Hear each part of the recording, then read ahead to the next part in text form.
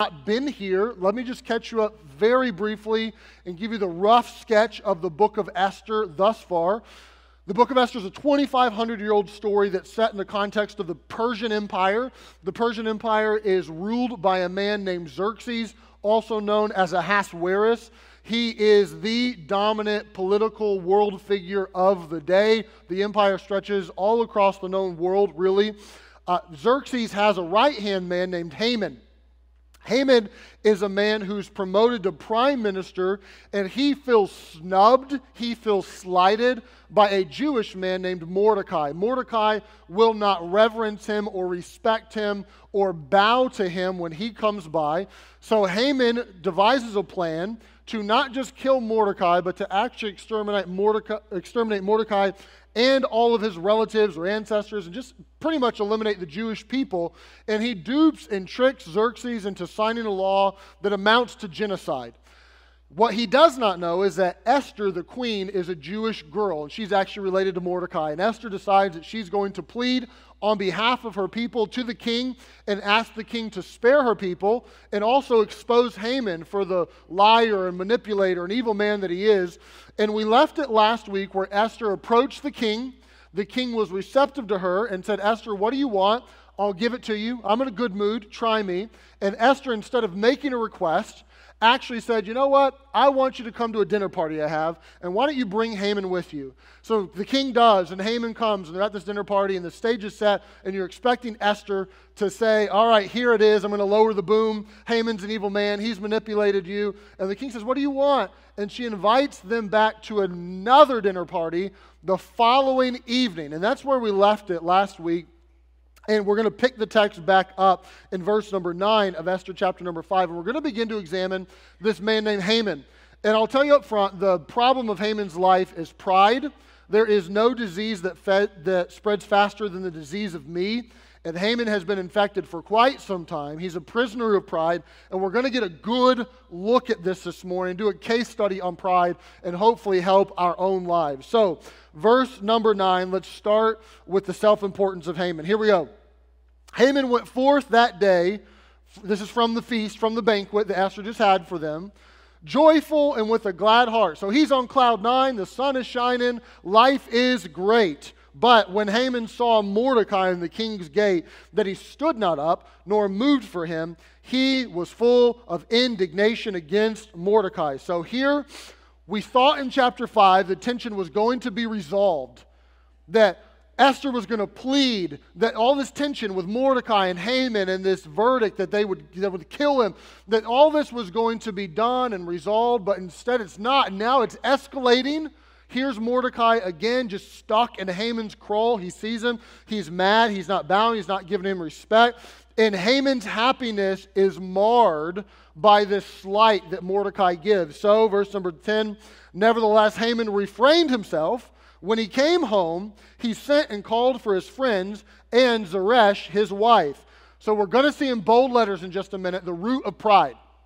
And we're going to see that the root of pride in this man's life and the root of pride in your life is really two ideas and two thought patterns. I did it and I'm do it. Those are the two. I did it and I'm do it. And you'll see that begin to work itself out here in verse number 11.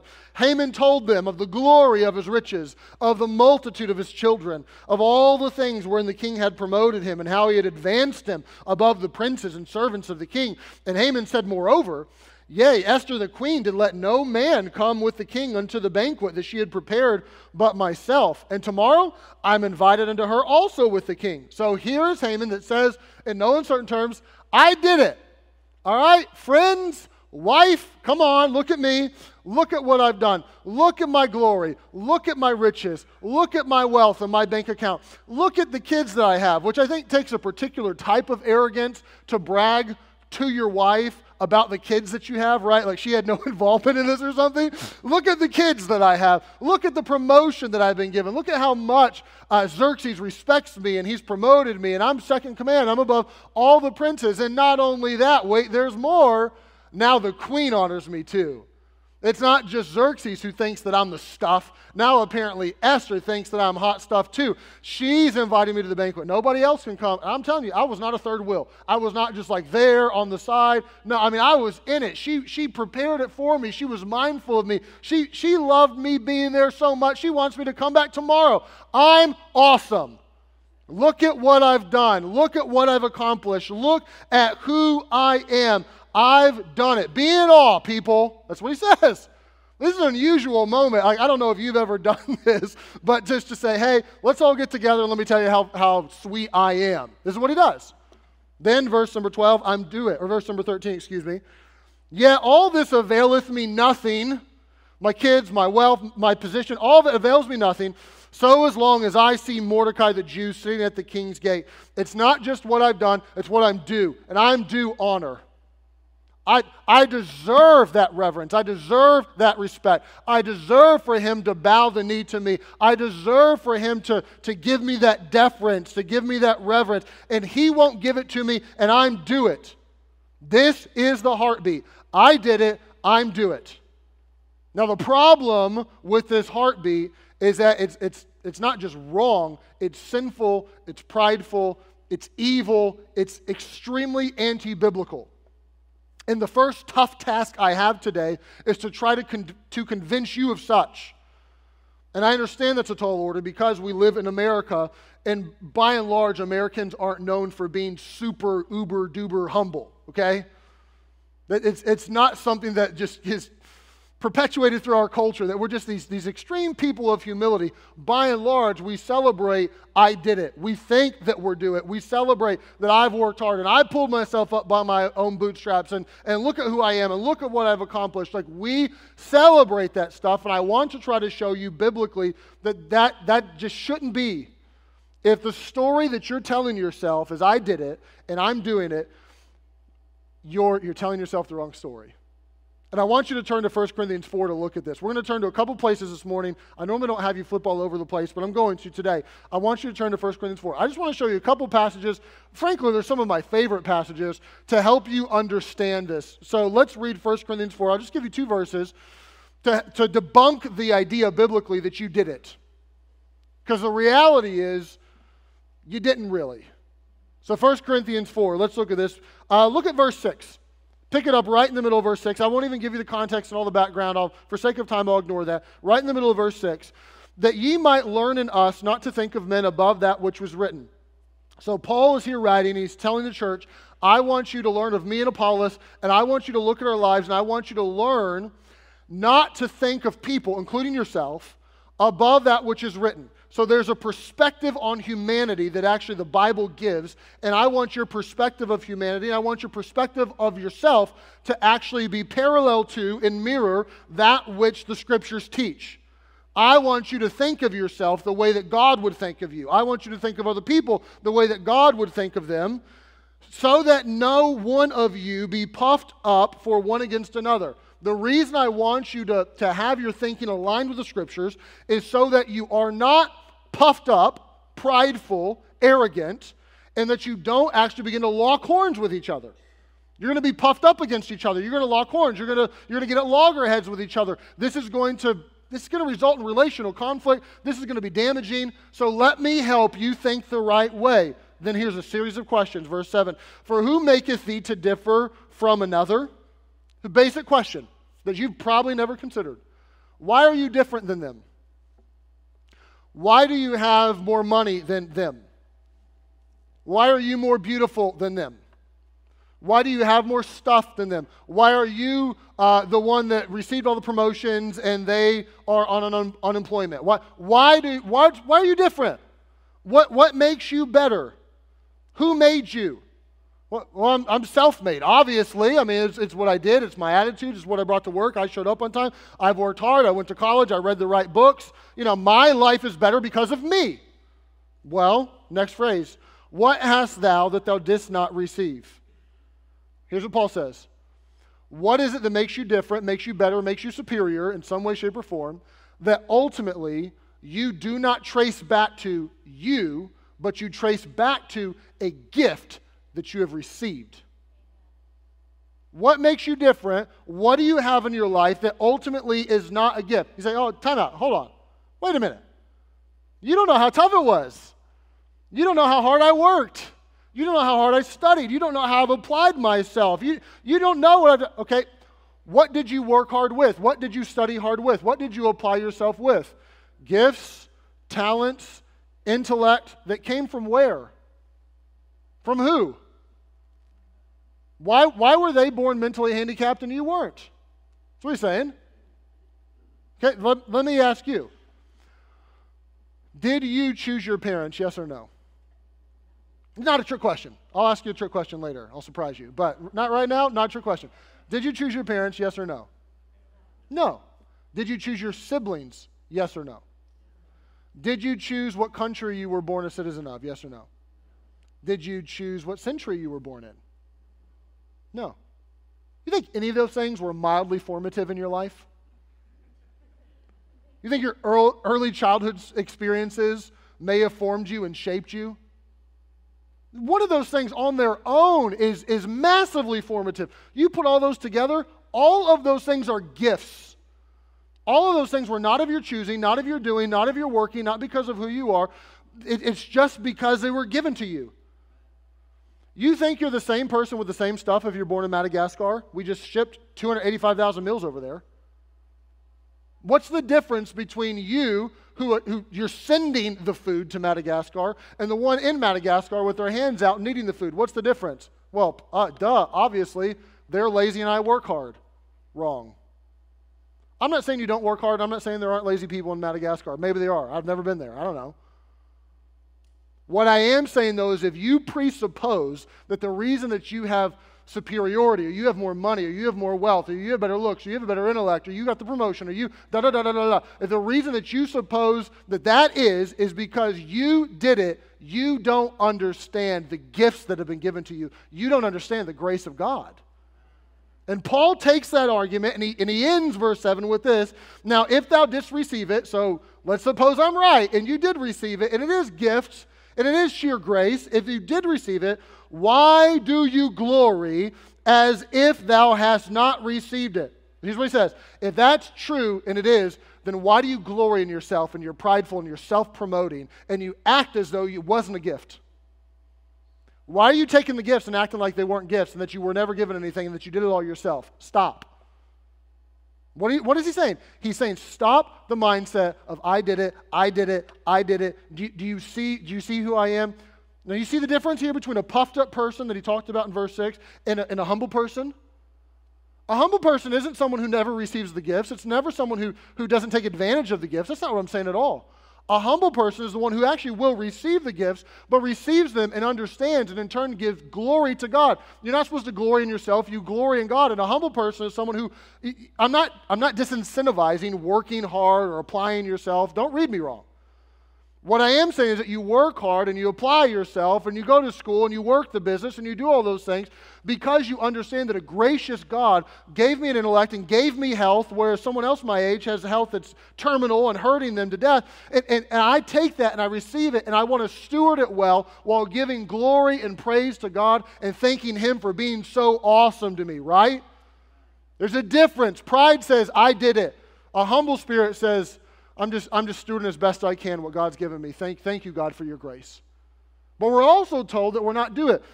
Turn a couple pages backwards to Romans chapter number 11. One of my favorite passages of Scripture. If you've been in church any length of time, you know probably on an annual basis, I'm going to hit this text some way, shape, or form to help you just start to think of God a little bigger and yourself a little bit smaller. Romans chapter number 11, look at verse number 33. Now, mind you, this is from Paul, a man who's a very systematic theologian and is not prone to song and dance, okay? But he's going to go like High School Musical on us here in a minute, and he's just going to like burst out with praise and just go crazy and just extol the name of the Lord. So here we go, verse 33. Oh, the depth of the riches, both of the wisdom and the knowledge of God. What's he saying? God is rich in wealth, sure. He owns the cattle on 1,000 hills. God never had to go to a venture capitalist firm to get some funds to supply what he needed. God never bounced a check. He's rich in wealth, but he's also rich in wisdom. He knows everything. He's God. Like, that's his godness. He's omnipotent. He knows it all. He knows every fact, ever recorded, unrecorded, every piece of truth, how it works on a macro level, how it all fits together, how all the planets are aligned. Before we even knew all those planets were out there, God knew on planet Z there was some moon with a mountain and there's water on there. So he knew all that. God knows that. He knows on a micro level how it all works and it all fits together. He knows everything from the beginning of time to the end of time. He knows it all. Oh, the depths. So how unsearchable are his judgments and his ways past finding out. What are you going to do to search his judgments? You're going to hire a private investigator to figure out if God's judgments were right or not? You're going to scrutinize him? You're going to put him under a microscope and say, oh, you called that one wrong. You probably, let me help you out, God. You probably didn't know this, but if you knew this, then you probably would have done this differently. You're going to do that with God? No.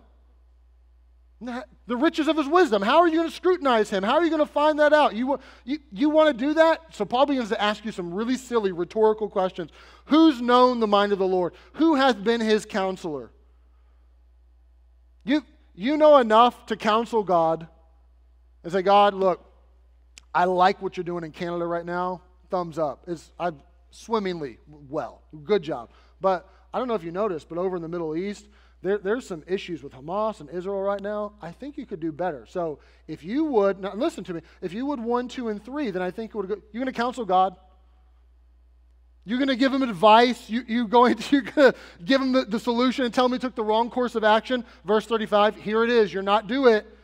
Who hath first given to him, and it shall be recompensed unto him again? You know what he's saying? You ever put God in your debt? You ever give to God, so now he owes you? Now you're due, and you can just run around with life saying, God, you owe me, man. I mean, look at what I've done for you lately. I don't care how religious you are today. You're not putting God in your debt. You're never going to get him to a point where he says, you know what? I've run up a tab with you. I guess I better pay the piper. What do you want, Mark? I'll give you what you want today because I'm really in your debt today. Nope. You're never going to put him in a spot to where God owes you or you're due from him. What do you have to offer him? For real. Like he's God. What do you have to offer him? My life. He can do what he wants to with your life. He's God. You're not. Well, I'll serve him. You owe him your service anyway. It's not like if you give that to him, then he owes you back in return. You owe him. You're not due anything. So, therefore, verse 36, for of him and through him and to him are all things, to whom be glory forever. Amen. So what he's saying is it all flows through him, so give him glory. You want to promote somebody? Stop promoting yourself. Start promoting God. You want to look at who's great and who's awesome and who's awe-inspiring and who deserves the praise and who deserves to be lifted up. It ain't you. It ain't me. It's him. So praise him. Give him glory. Now, I could take you to a whole bunch of other places, but I'll leave it there. The point being that the attitude that Haman exhibits, that is, I did it, and I'm due it, and I'm owed, and look at what I've accomplished, that attitude is the root of pride, and that attitude should not be. That for us to move through life thinking that we're sweet. I know your grandma told you that you could accomplish anything, but your granny lied, okay? You're not sweet. And I'm not trying to deflate you and have you run through life just all wilted over. I'm trying to help you understand the reality that you are a finite creature. You're not God, and you're not anywhere close. You don't have unlimited potential. You can't do anything that you want to. A lot of that depends on grace and gifts that are given to you that are outside of your control, right? That's the truth. Culture is not going to tell you that. I'll tell you right now, you turn on TV, they're not going to tell you that. That is not the narrative that's being sold to our children or to us, but that is the rock-solid biblical truth that Paul wanted to help the Corinthians get to where they understood that I want you to think of others and I want you to think of yourself in line with the Scriptures so that you are not puffed up and begin to war against each other and think that you're hot stuff. Because you're not, and I'm not, but God is. So here's Haman, this man who has this pride that's rooted in him, that is expressing itself very overtly to those that are around him. Keep your finger in Romans, but go back to Esther chapter number 5. Here's what happens. Then said Zeresh his wife and all his friends unto him, Let a gallows be made of 50 cubits high. We've talked about the gallows in previous sermons. We don't know if it was like with a rope sort of gallows, or if it was a stake, or if it was a big cross. We really don't know, and it doesn't matter. What it means, a gallows means a wooden, execution device is what it means. He says, tomorrow speak thou unto the king, that Mordecai may be hanged thereon. Then go thou in merrily with the king unto the banquet. And the thing pleased Haman, and he caused the gallows to be made. So my man, overnight, is going to have some servants build him a gallows 50 cubits high. A cubit is your elbow to the tip of your finger. It's roughly 1.5 feet, 75 feet. It's entirely too large, okay? You don't need this to kill a person. But build him 75 feet high, and Zeresh tells him to do it, which reminds you a lot of his Jezebel. If you remember Ahab and Jezebel, when Ahab was sulking and pouting because Naboth wouldn't sell him his vineyard, and Jezebel's solution was like, just kill the dude. So they did. And Zeresh is very, very similar to that. Oh, I'm sorry, honey. Don't sulk, don't pout. Why don't we just kill the man? And she says, so tomorrow you can merrily go into the banquet. Tomorrow you can go to the banquet, you can have a good time, and you can rest assured when you come out of there, ain't no Mordecai there to pay you some disrespect. He'll be gone. He'll be dealt with. He'll be done. And you can just stay on cloud nine. And you can just be happy all the time if we eliminate this man. So make him pay. Exert your power. Get it done. And Mordecai is so confident that he can get it done. Haman, so confident that he apparently has his servants build it overnight. And I'm going to get it done tomorrow. If I can dupe the king to sign a decree to commit genocide, what's getting him to let me kill one dude? Small potatoes. Like, this is in the bag. I got this. Mordecai is done for. And even the gallows in this moment speak to this man's pride. There's this absurd height that's this visible expression of the absurd ego that Haman has. So, chapter 6, verse 1, at this point it's dark. Okay? We entered chapter 5 with it dark, but very hopeful that Esther was going to solve the problems. And we get to the end of the chapter, and it's gotten darker. Because it's not just 11 months from now, all these people are going to die. He's going to die tomorrow. And Esther knows nothing about this. And it's looking very bleak and very certain that Mordecai is a dead man. Chapter 6, verse 1. On that night could not the king sleep. Now, we don't know why he can't sleep other than the providence of God. Maybe he ate something at the banquet, he had heartburn. Maybe he had a lot on his mind. Maybe I don't know. Maybe he took a nap that afternoon and so he was extra rested. We don't know. But he can't sleep. So what would a world ruler do when they can't sleep, right? Like, am I going to get some girls from the harem to come in here? Am I going to take a walk in my garden, do some government business, call my chef and have him, make me a snack? What would he do? So here's what he does. He commanded to bring the book of records of Chronicles, and they were read before the king. So I want the Chronicle books to be brought in and to be read to me. Now, these would read perhaps similar to the Chronicles in the Bible, 1st and 2nd Chronicles, maybe even a bit more dull than that. A lot of the ancient chronicles were basically spreadsheets. It just had kind of dates and times and outcomes. These weren't novels that were riveting and really grabbed your attention. They didn't read like the book of Esther. So bring this in, we assume, so that he can go to sleep with them. And these are so dull and drab that it'll just put me to sleep and I'll be able to rest. So verse 2, it was found written that Mordecai had told of Bigthana and Teresh, two of the king's chamberlains, the keepers of the door, who sought to lay a hand on King Ahasuerus. Now, if you were here when we covered chapter 2 of Esther, you remember this. At the end of Esther 2 was a story. It was 5 years before this. 5 years prior, Mordecai had discovered an assassination attempt on the king, had disclosed it to Esther. Esther had told it to the king. In chapter 2, we were sure to know that Esther told the king Mordecai came up with this plan, and it was recorded in the books of the Chronicles. And for 60 plus months, it's been sitting, just collecting dust like a ticking time bomb. And now it's brought back out. They read that Mordecai has done this. In verse 3, the king said, "What honor and dignity hath been done to Mordecai for this?" Then said the king's servants that ministered unto him, "There's nothing done for him." So this would have shocked the king. Many ancient rulers, including the Persians, were notorious for rewarding loyalty because you want to incentivize it so that people are loyal in the future.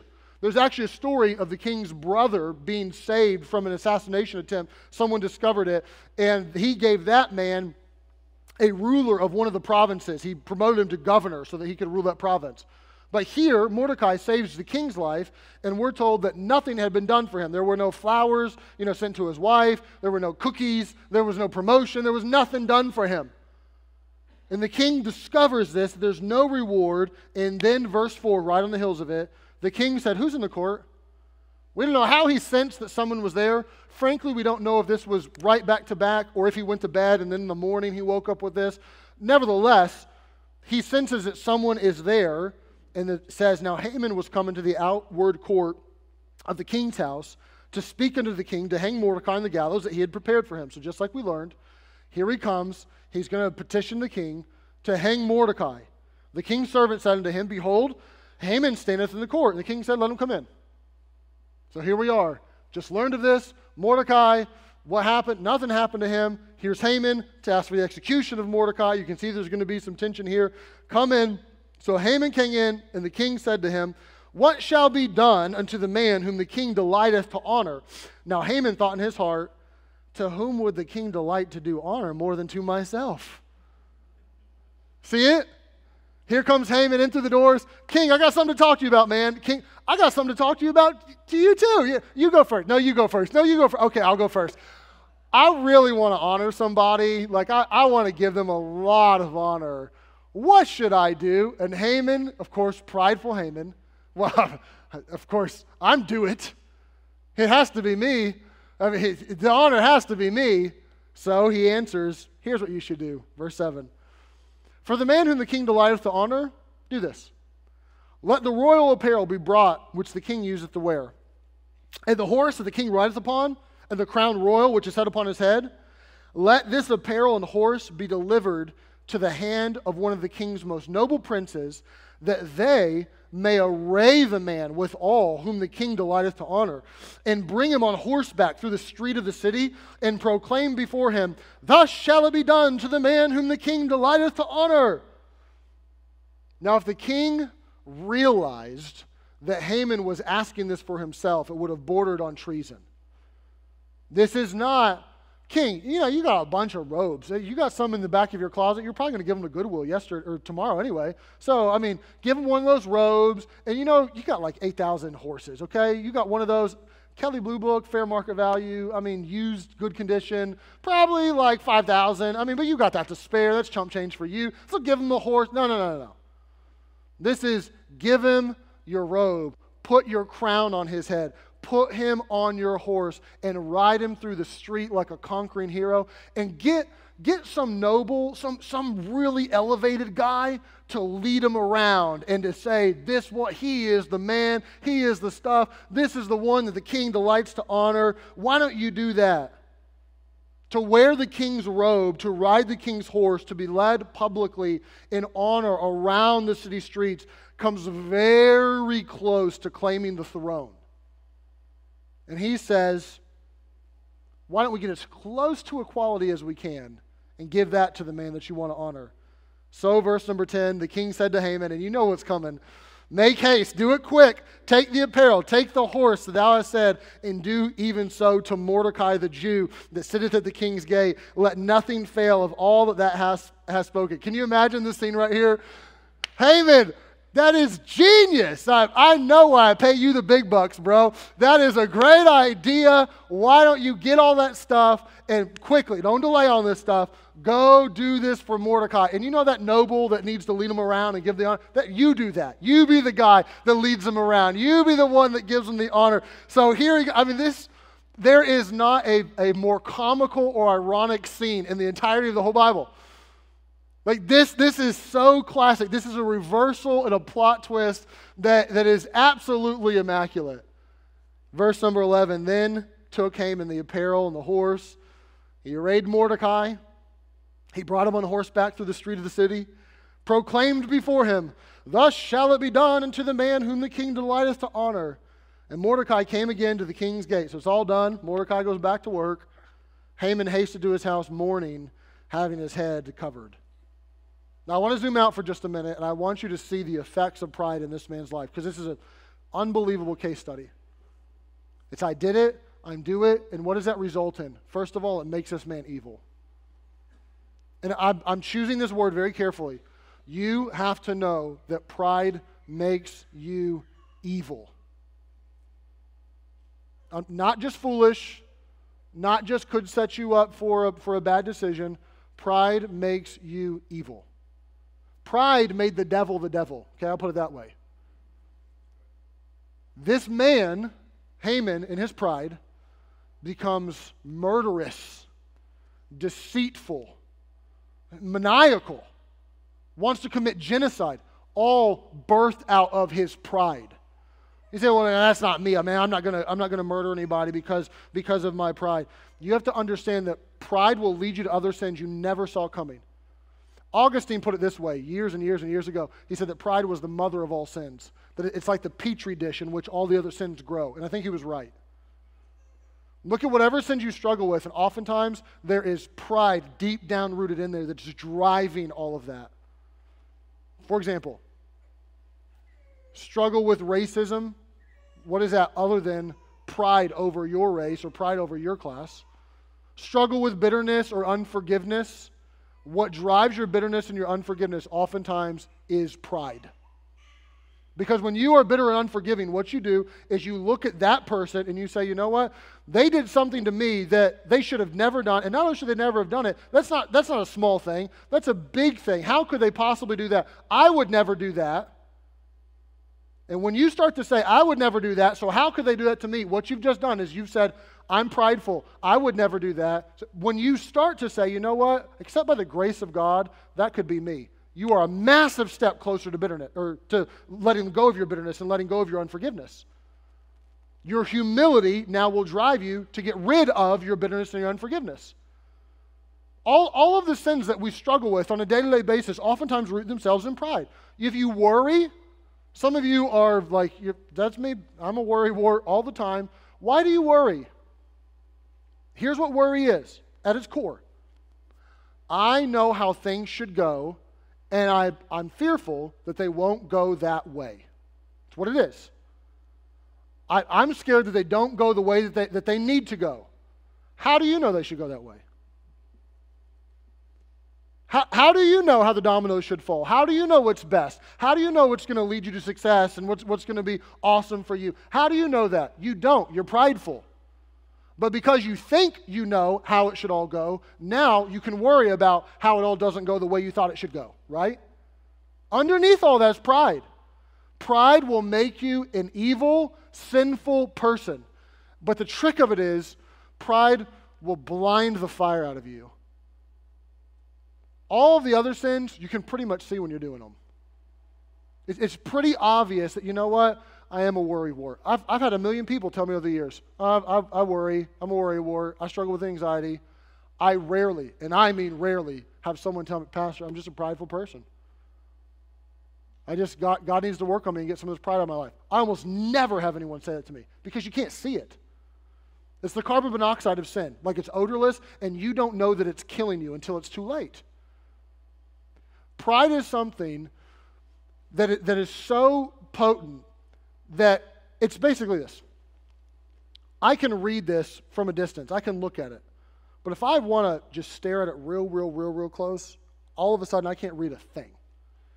Pride is a self-absorption that's me, I did it, I'm doing it, and you just get closer and closer and closer to yourself. You would think because you look at yourself 24/7 that you could get an accurate view of yourself, but you're so close that you're blinded. You can no longer see you. And the thing is, because you're prideful, you won't accept the advice or the feedback or the criticism from other people that can see you. Because when they come to give it to you or to tell you where you've missed a spot or where you could grow or where you could learn, you're so prideful that you're immediately defensive and you're immediately combative, and so you're never able to receive their feedback or receive their criticism. So not only are you blinded to yourself, now you're also blinded to what other people from the outside could say to you, and you're toast. You're absolutely done for because you can't even see what's happening in your own life and how this has got a hold of you. Pride becomes this sin that kills you without you ever realizing it. I'll put it to you this way. How many of you really don't like, you would even go so far as to say, like, I kind of detest or hate snobs? Anyone hate snobs? Okay? I told you a trick question was coming later. Here it is. Okay? Me too. What does it mean that I hate snobs? Well, it means I look down my nose at the people who look down the nose at people, right? There's a certain amount of pride in that, is there not? Okay, if that didn't work, try this. How many of you, don't raise your hands, but how many of you have gone through, we're almost, not almost done, but we're the majority of the way done with the sermon. How many of you have gone through today's sermon primarily thinking about someone else? Oh man, I hope they're listening. I'm going to find this one on YouTube and send them a link. They need to hear this. Doesn't it take a certain amount of pride to come this far through the sermon and not think of yourself primarily? But it's us. It's me. It's not like you. Shame on you people. It's me.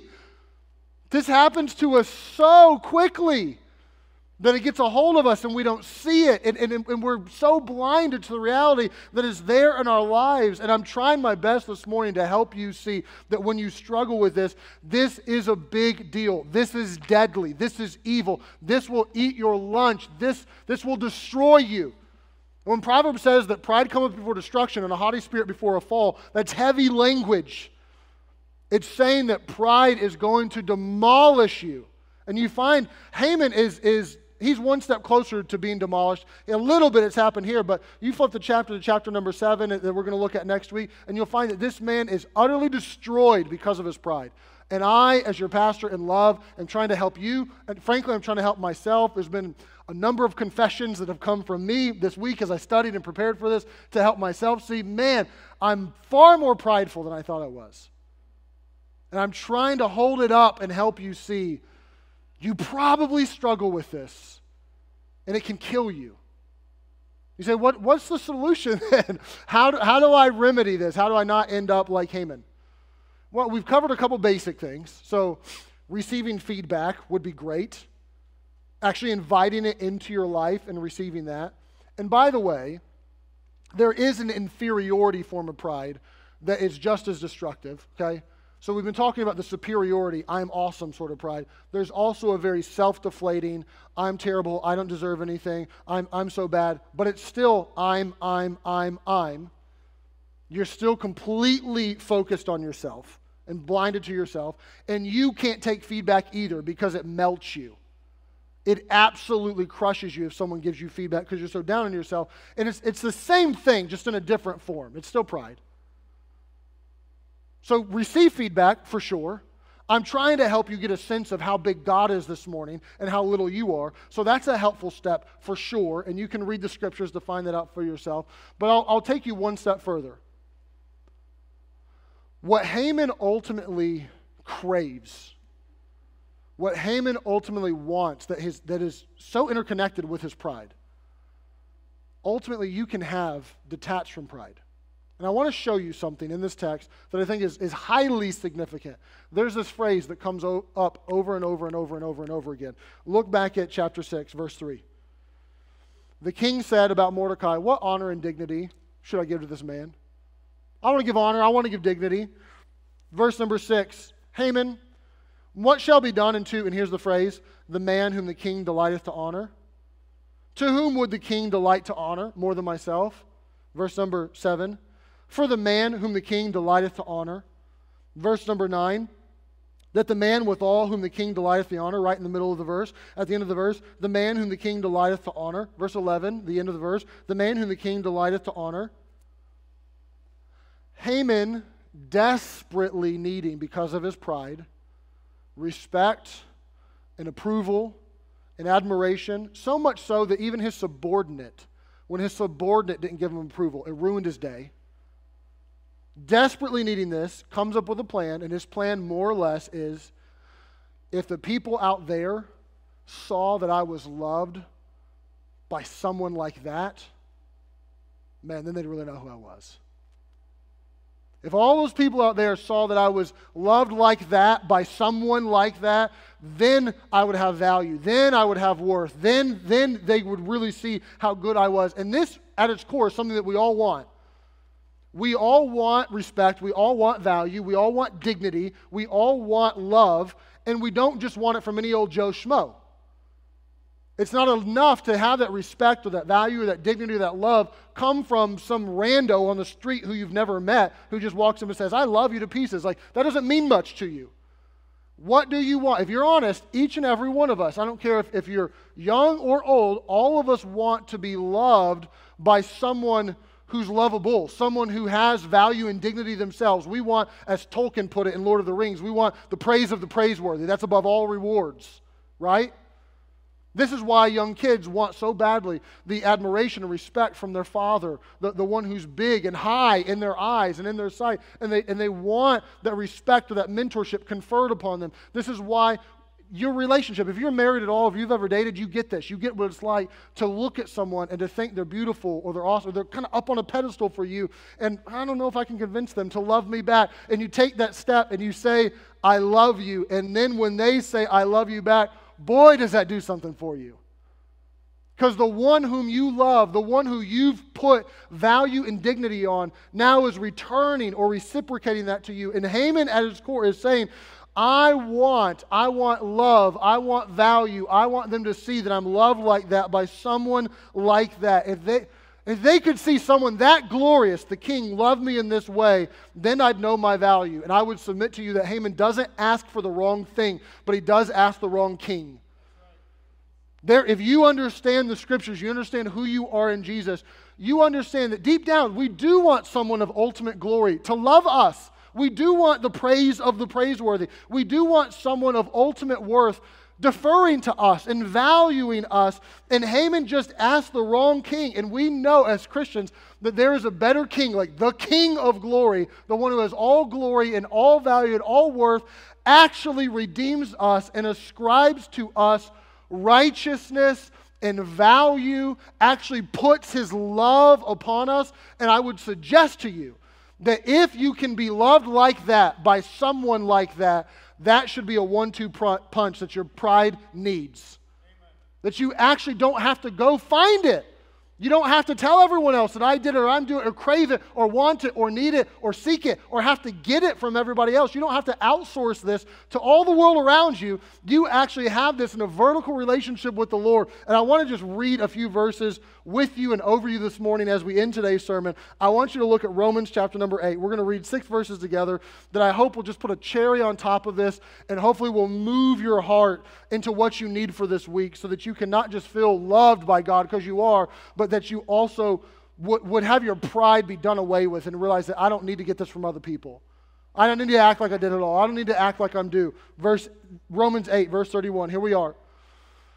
What shall we then say to these things? If God be for us, who can be against us?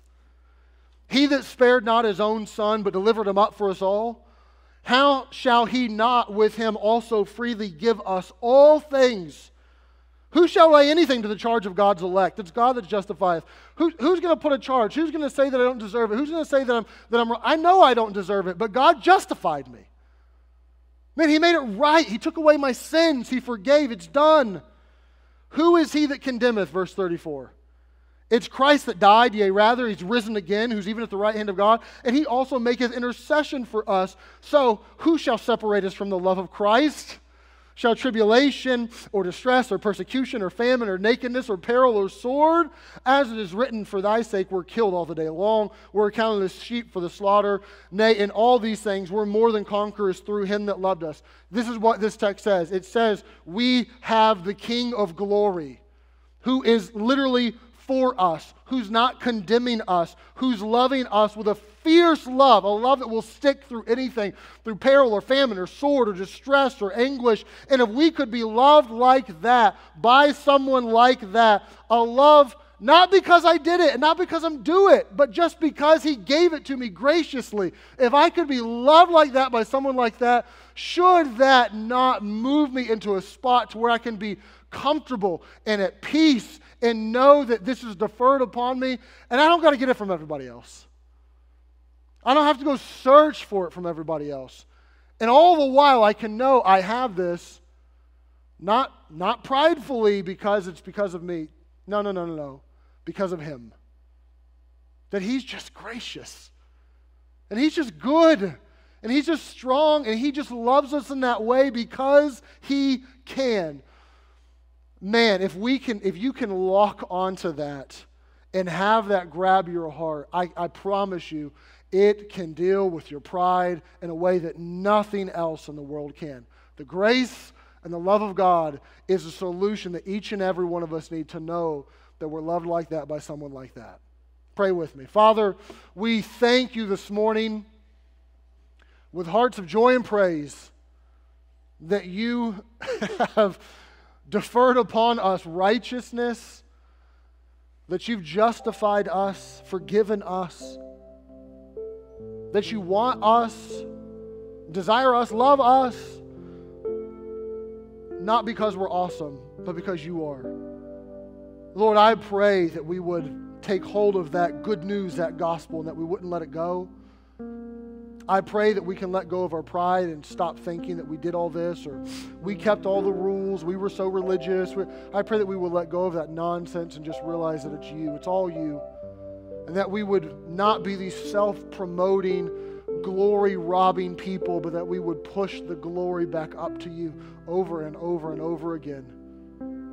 Father, may our view of ourselves line up with your view of us. And may that lead us to defer to you and praise you more often. We thank you for being this God who loves us, and nothing can take that love away from us. Thank you for giving us this sonship, to make us an heir, to put robes on us and to let us ride your horse, as it were. God, we praise your precious holy name for this. This morning, I want you to just remain in a spirit of prayer, and I want you, if you are a Christian, if you know Jesus, to talk to him. I think it would be very fitting to confess some pride if it's there. I think it would be very fitting to praise his name, just that he would Romans 8 you, that he would justify you and love you and save you and want you. If you are not a Christian and you don't know Jesus as your Savior, while people around you pray, I want to give you an opportunity to meet Jesus today. The truth of the Bible is that he did die on a cross for your sins. He was raised from the dead, and he offers to anyone who will put their faith and trust in him that will actually save you from your sins. He'll forgive you. He'll give you a home in heaven. He will justify you. He'll make you right with God. Forgive you, clean you up, put a love on you like you've never felt in your life. If you will turn to him in faith. You say, Pastor, how do I do that? Oh, it's very simple. The Bible says that if you'll call upon the name of the Lord, you'll be saved. And literally where you sit right now, you call out in prayer from your heart to God, and you tell him that you're trusting in him and you're putting your faith in him. If you've never done that, I'd like to maybe help you. I'd like to lead you in a prayer that perhaps you can pray from your heart to the Lord. It doesn't have to be these words verbatim, but if you will sincerely call out to him and ask him to save you, he will. Maybe pray something like this. Just pray, Jesus, I actually believe that you died on a cross, not just because, but for me and for my sins.